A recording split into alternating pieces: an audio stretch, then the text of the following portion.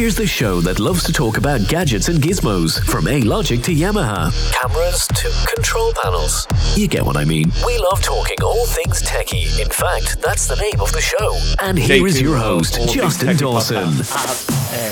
ISE 2024. We're here sort of in spirit. I have to introduce my guests. Okay, first of all the podcasts for All Things Techie are sponsored by X2O Media and BZB Gear. X2O Media were super last night at the Skyfall bar, but better introduce my guest. Erin, say hello and tell us where you're from. Hello, I'm Erin Marmoran. I'm from Johns Hopkins University in Baltimore, Maryland, in the United States. Wow, yeah, and part of HETMA as well. I've just dragged people into studio this week. Erin, this is your first time at ISE. It is. This has been incredible. I've done Infocom many times, but this is just a whole other level. Yes. So you know, is this your first time in Europe? Actually, it is. Yeah. Okay. I've been to Australia, Caribbean, Canada, lots of outside of the States, but just have never made it quite across the pond in this direction. In this direction. Well, how are you finding ISE? You've been over for a few days. You arrived on Monday. Yeah, Monday morning. So yeah, it's been excellent. I definitely look forward to when the show is officially closed, because then I can actually kind of explore more on my own. Exactly. It's so important. I usually come over, and even the times I've done ISE in Amsterdam, I've never experienced Amsterdam properly. One of these days, actually next year, I'm hoping to go over to IBC in the Rye, which, you know, I can tell you for a fact, and everyone says it, the Rye is like a Tetris block. You don't know where you are going. I'm hoping that IBC is not as big as what ISE outgrown to come here to the Fira, because it was crazy. It's you look at a map and you go, I'm in hall 5, I need to get to hall 2, but the hall beside me is hall 8. How did that happen? That's a bit much. Yeah, but as we were saying, X2O Media party last night. Did you enjoy yourselves? I did. Cocktail bar. I kind of wished that we had gotten there early. Yeah. I should say. But yeah, it was a good time. The minute we got through the doors, it was 29 floors up over Barcelona City. It was quite cool. Yeah, just the scene, the music. It was fantastic. So what are you looking forward to seeing the most here at ISE? Have you been brain fogged completely in the amount of halls and where to go? Yeah, so I do like the organization of the halls, so it at least kind of gives me a general topic and brain space to be in, so that's most of the display manufacturers are kind of along this row. And do you know what? That's improved through the years that I've seen. This is my 4th ISE. It has improved that. At some stages in the past, I was like, this booth doesn't fit. It shouldn't be in this hall. I don't know. Does that happen as much in Infocom?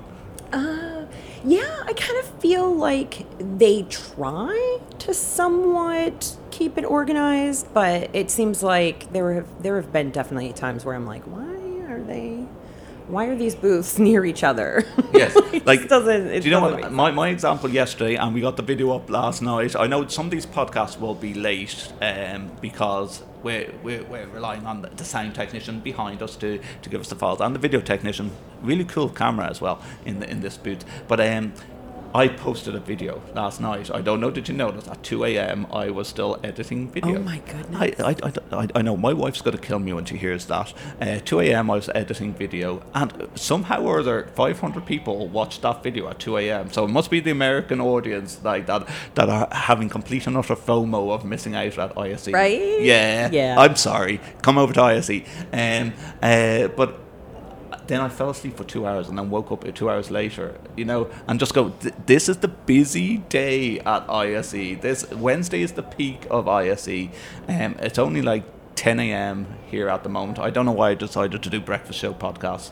But but yesterday I walked around Hall 3, which is just LED wall central, and I'm sure you've seen LG followed by Epson, followed by Samsung. The wall. The wall. Yeah, that was one of the things that even when we were walking through early, it was pretty stunning. Like it just like you can. But it's just that junction, Yeah. Like you see like Epson with the umbrella, then you see Panasonic with the movable tiles, and then you see Samsung, the wall, and it's like I don't know which way to turn.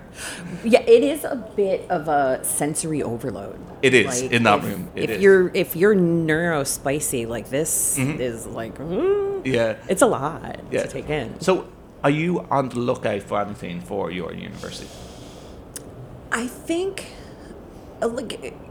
we've been sort of establishing a standard to try to simplify everything. And that's kind of what I think I'm mostly looking for is how do we make things easier in the classroom for the instructors so that, they want to record their content and they want to, but they want to focus on teaching. Yes. So it needs to be easy.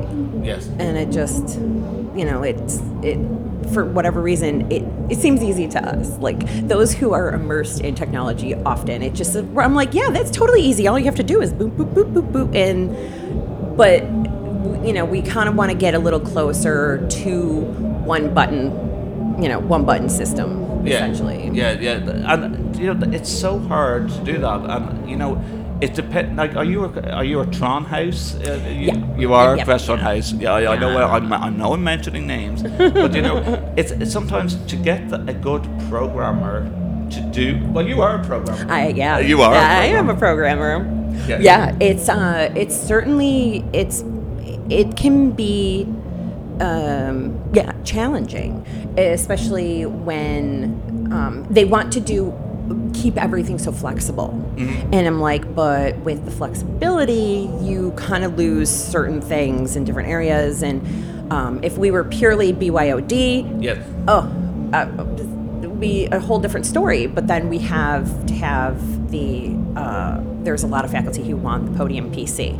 And through the different generations of our classrooms, you could kind of see like where the mindset of the current registrar was, because we have a bunch of rooms that were like PCs in the podium, and then we have this generation of BYOD rooms because they changed their mind. They were like, oh, we don't want. So is your university a BYOD, or is it a mix of half and half? It's a blend, because now we're back to the mindset of all the classrooms should have a PC in them, and it's kind of a back and forth battle. And this is the problem. Like I know from at home, we give all our faculty laptops, but they would have a guest lecturer in, and they're like, "Oh, have you a spare laptop?" And I was like, "No, bring your laptop, or have you gone down the push in your university of going, no, if a guest comes in, the guest should have their own laptop if it's a BYOD." Essentially, yeah, and then it becomes difficult too, because we have not standardized on a laptop for our faculty. So we have faculty that will bring in Mac. They'll have their Apple machines. They'll have all sorts of flavors and levels of PC. So there are some instructors that still have VGA only. You are kidding me. Yeah, how old is that rare. laptop? It is rare. I'm not even sure how they're able to update it enough to keep it on our network, because you have to have above a certain Windows version for the network working team to allow your laptop on the network. So are you telling me that around John Hopkins there is some VGA cables still in existence dug into your processors? There confirm or deny? Is very few spaces that we pulled them out, and even then it was kind of like how many years past the analog sunset are we? Like, Yeah. why are we still doing this?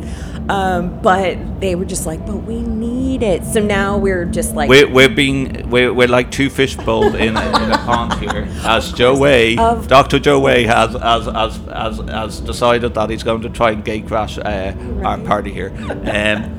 because of course Joe can't not be.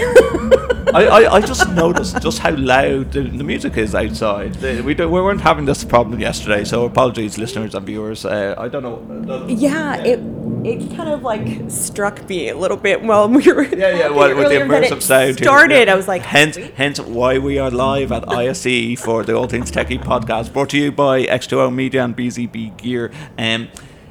But you know, with that in mind, and what you were saying about like BYOD and your classrooms and your programmer as well, is there times where it's really difficult to say to your faculty and get their overarching opinion, like going, it's not a one size fits all for an environment.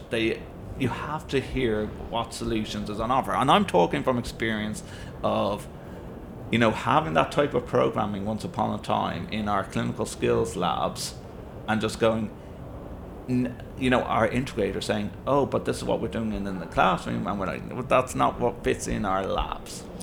Yeah, I mean, it's been difficult in trying to decide on a standard of sorts, because we have our faculty teach in such different ways that one of the biggest things, I'm part of the classroom advisory committee, and so there's deans and faculty members on the committee, as well as representatives from networking in the registrar's office, and it's kind of like we can't give everybody everything they want. No. And the like when the question comes up of like customer service and this and that, and the customer's always right, and we're like, well, yes, but so we have to, we kind of have to use like very much a utilitarian mindset. Yeah. Because we have to do like the greatest good for the greatest amount of people. And so currently, a lot of our faculty still, their main complaint about classrooms is there's not enough chalk. Really? Wow. Yeah. Okay. Yeah. So, not enough chalk, not enough whiteboard markers.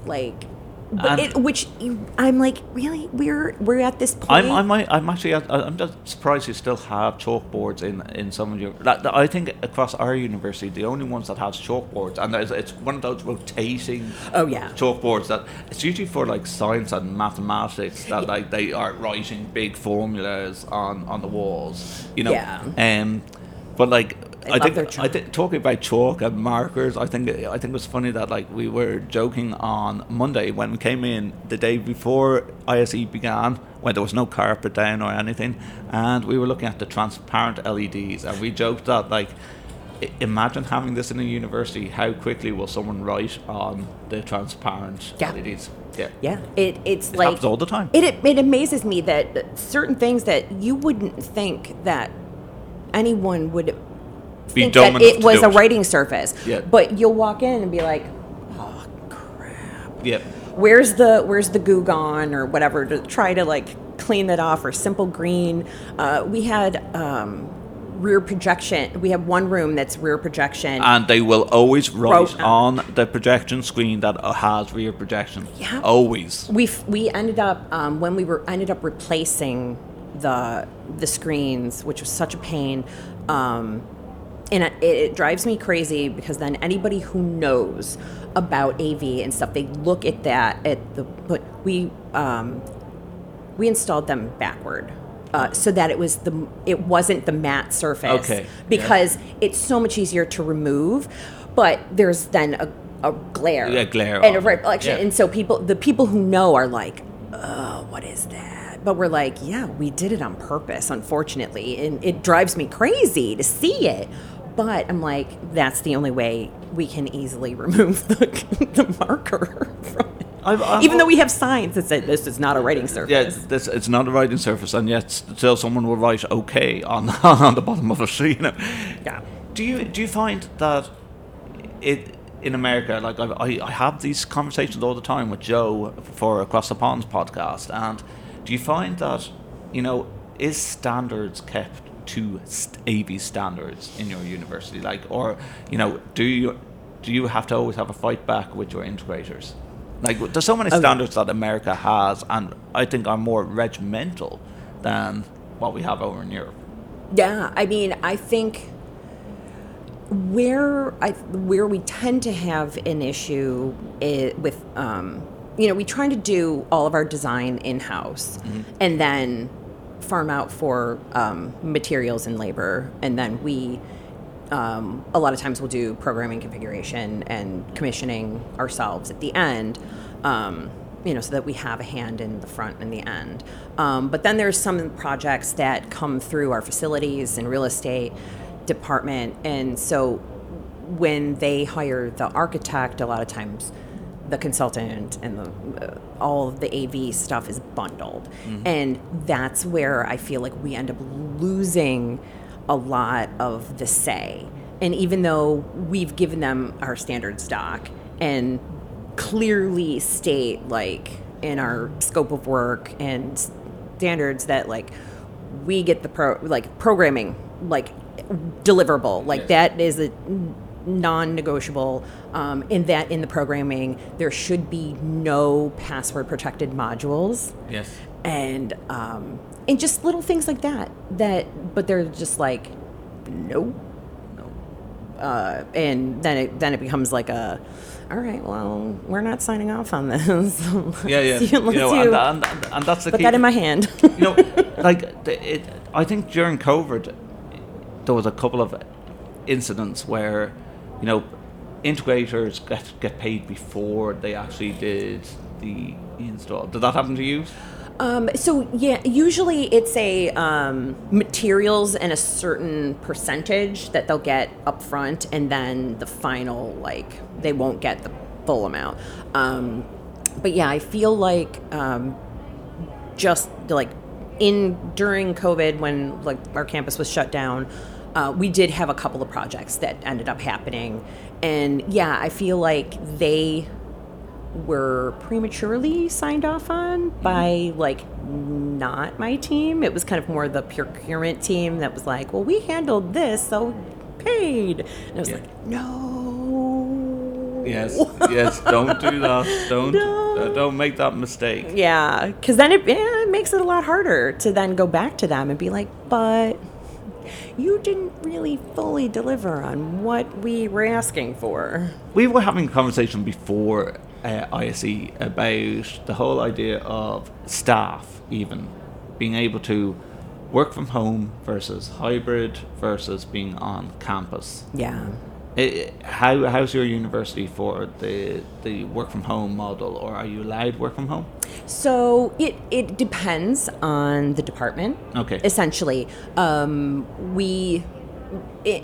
have been a couple of stages where each department was asked, like, can you work from home? Like, do you have the ability? Obviously, facilities people, their job is physically on that campus, not so much. And then there's teams like IT and my team where there are some things that can be done remotely.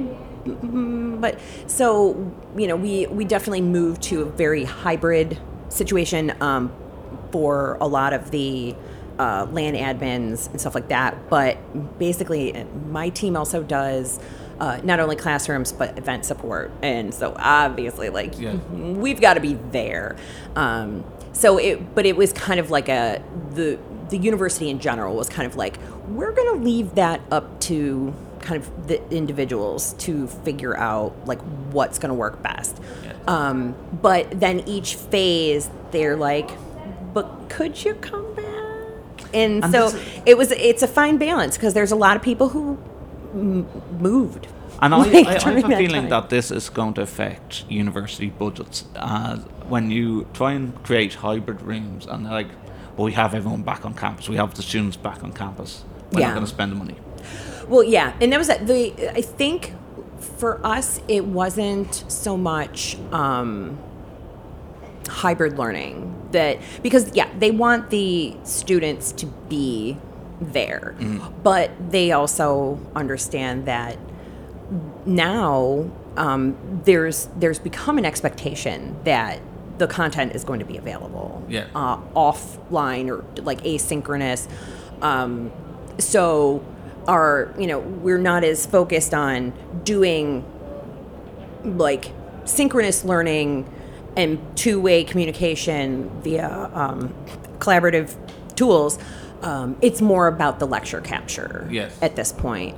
So it's like at least all those cameras we put in and microphones and stuff, not going to waste. Yes. But it's just a different it's a different way of teaching. Yeah, it is. It is a different way of teaching, and I still believe that there's room for both. Yeah. But it's also getting the buy-in from the end user and the faculty. Yeah, absolutely. It's they they really need to put in the work to change their pedagogy and how they do everything. And on that pedagogy approach, should that be the responsibility of us as the techs? Right. Yeah, that's the question. Is it there's examples of where we are in the School of Nursing, and it's that's nice equipment you put in, Justin, but it's not simulation. It's I never said it was simulation. I'm not a nurse, a director of nursing simulation. I'm not a doctor. Yes, Joe, I did say that. I'm not a doctor. Internal joke. But it's, I'm not in the medical field. I'm an AV technician. You tell me what you want to do and I'll put in the functionality of that. So that's where, having a good GUI, no matter whether you're using Creston or you're using Wolf Vision, I think it's so important, of having the good GUI, that it's user-friendly, but, you can bring them to the water. You can't make them drink it. Oh, absolutely. Yeah. The user interface is such an important part of the user experience in a classroom. But at the same time, we can only go so far. Yes. They have to take that extra step to learn the tools, create their own workflow that works for them. And I'll admit, some of it has been a struggle, because they're this doesn't work. And it's well, it does. It just doesn't. You're not using it properly. We don't want to say that out loud, but you're not using it properly. Right, because you can't tell a faculty that. Especially when you have, and I've had it in even my old university that I worked with, that you have such a blend of the person that still wants to use the chalkboard. Yeah. And you're trying to teach them this is a hybrid but and there's some great companies, one sponsoring this podcast, that is creating the environment where it's not as difficult if you are doing a hybrid teaching, and that is a skill. That is really a skill. How can you make sure that everyone is attentive physically in the room and remotely, and making that blended mix? Yeah, I think it's really, it does take a certain kind of person to be able to blend that far side and in person together, because I feel like usually it's one or the other, and somebody's going to be neglected. But to be able to be attentive to the in-person folks, but also not make the remote participants feel like they're just sitting there are we being left out? And and between that, it's not just the hardware, it's good software to be able to do that. And whether it be gaming inside of a lesson and not death by PowerPoint, that's the most important thing.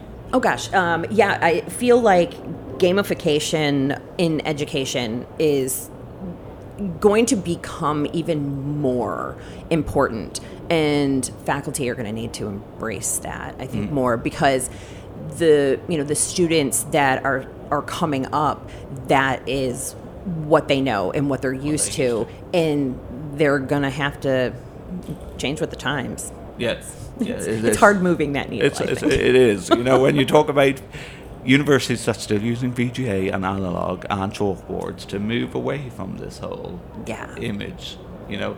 Because we had talked about all these absolutely gorgeous displays, and I'm like, it's almost a way. It's like I admire the pretty, but at the same time, Aaron's gone there. I know it's not going to. I'm not going to really be able to put them into use in most cases, especially a classroom, because we still need the wall real estate for chalkboards or whiteboards. So we can't take up valuable wall real estate by putting a display there. So we have to use a projector and a screen so that it's flexible and that it's there if the faculty need it, and then it's not if they don't. Yeah, and that even goes down to monitors on walls, whether you want to have a projector or a monitor, you know, like, you know. Yeah, a monitor is a lot of times, it's a no-go right from the get-go, because we just can't afford that space to be taken up on the wall. Yeah. Is there any booths that you're really looking forward to going around, or, you know, thinking outside the box, even? Right. There. I always find that Congress Square, along that stretch, there's always some really nice startups that always attract your attention, even if it's as simple as like, oh wow, you made an adapter for this? Yeah. Right. Yeah. I always love to check the perimeter. Yeah. Because there's always those little one-off spaces that you're corner. Like, I didn't know I needed this, but I want it. Yesterday, we were talking about this last night. Did you see the mermaid? I'm telling you guys, there's a mermaid. You know, we weren't hallucinating yesterday after happy hour. There is a mermaid in a tank behind us. I don't know what it's all about. Oh, yeah, I have not seen that, but I'm like, now I'm super intrigued. We're in hall 4F500, I think it is, in just beside the Avixa booth, just behind us. I think it's called Cat 3, and they have a woman that's going in and out of a fully immersed water tank up on a crane. And then underneath, there was people with VR headsets on. I don't know what it's about. I want to find out today what it's about. So watch this space. We will be telling you about that. Right. Today is a long day for us. We had a long day yesterday, but today is an especially long day because, you know, it's the peak of ISE. And at the peak of ISE, there's parties and there's happy hours. Absolutely. Yeah, I kind of am like, I need to make sure that I have time to look at the tech, because there have been so many things that I'm like, oh, record a podcast here, attend a session there. There's so many great opportunities to, you know, hear from other professionals that have so many great things to say, but at the same time, I'm like, well, I need to actually check booths out and see what's happening. And now, I asked the question, like, is there anything you would like to see on a university level? Anything you like to see on a personal level and go, oh, I love to have one of them? Right. I think a lot of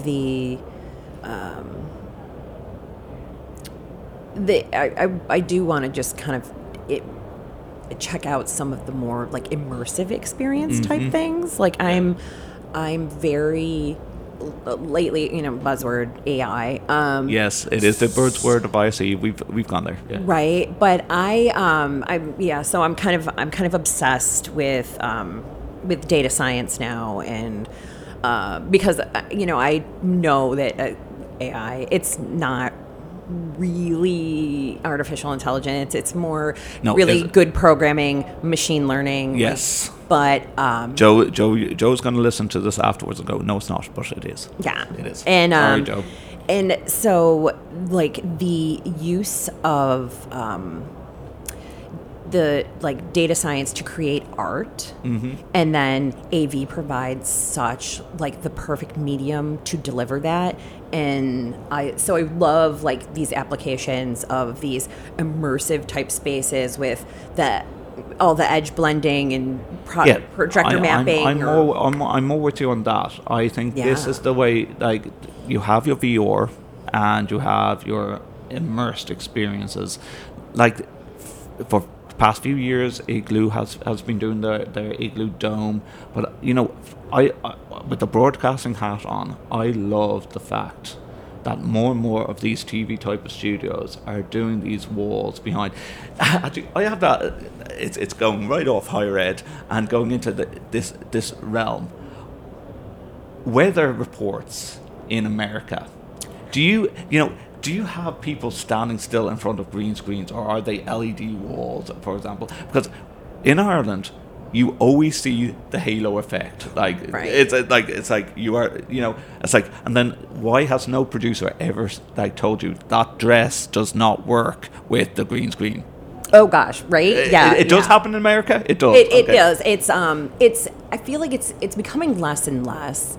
But yeah, it's funny that there are certain, I think stations that maybe do it better than others, and but yeah, every once in a while it'll be like, oh, yeah. That's, but like I think with that whole immersive experience where they have the camera coming from left to right and the background is changing, that's the way weather reports should be done. It's like, look, here's a live view of what's happening outside. It's raining, it's sunny, right? Instead of the old graphic, which I'm going to call it, it's probably even earlier than this, the 1980s type of graphic where here's the arrows pointing down, and right. And here's a cloud. Yeah, we've gone further than that, and it's such a skill, I feel like, for them, where they're like not pointing at anything. Yes. They're looking at the camera over there and going, over there, oh, up there. No, that's not where Dublin is. It's down here. Yeah, it is a skill, but yeah, because I'm always like, if I'm on a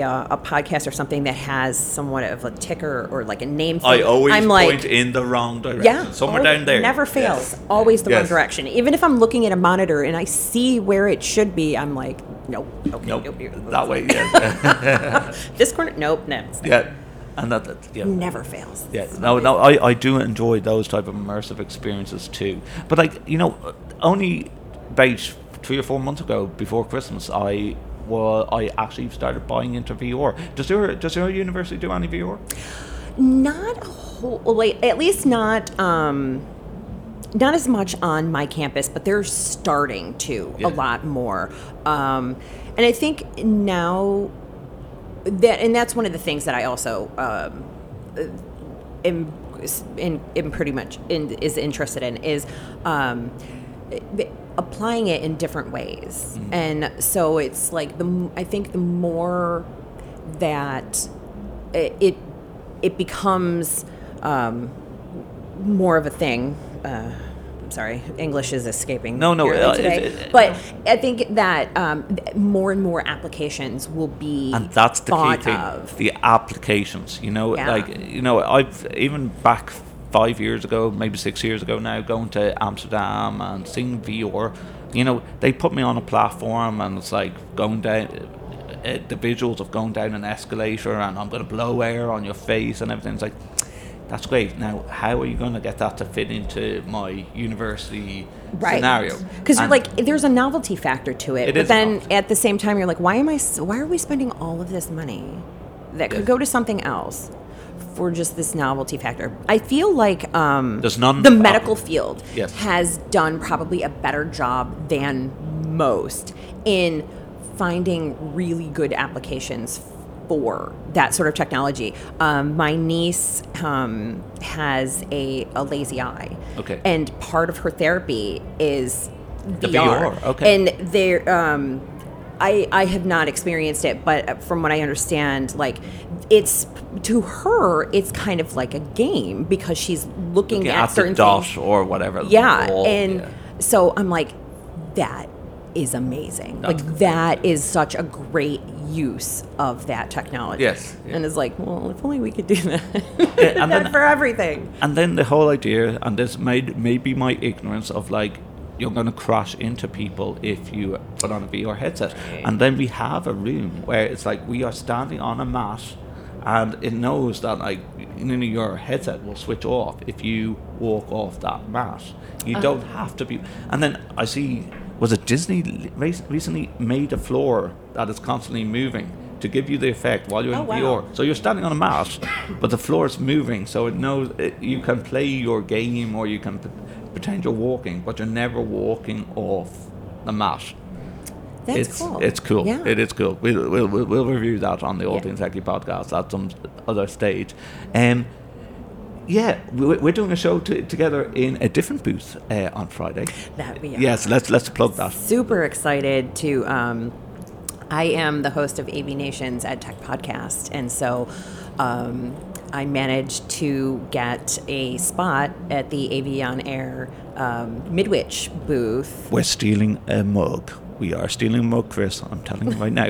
Sorry. Yes, go do. Yeah. So, it's pretty much going to be a lot like this. I think we're gonna do a lot of chat and just see like.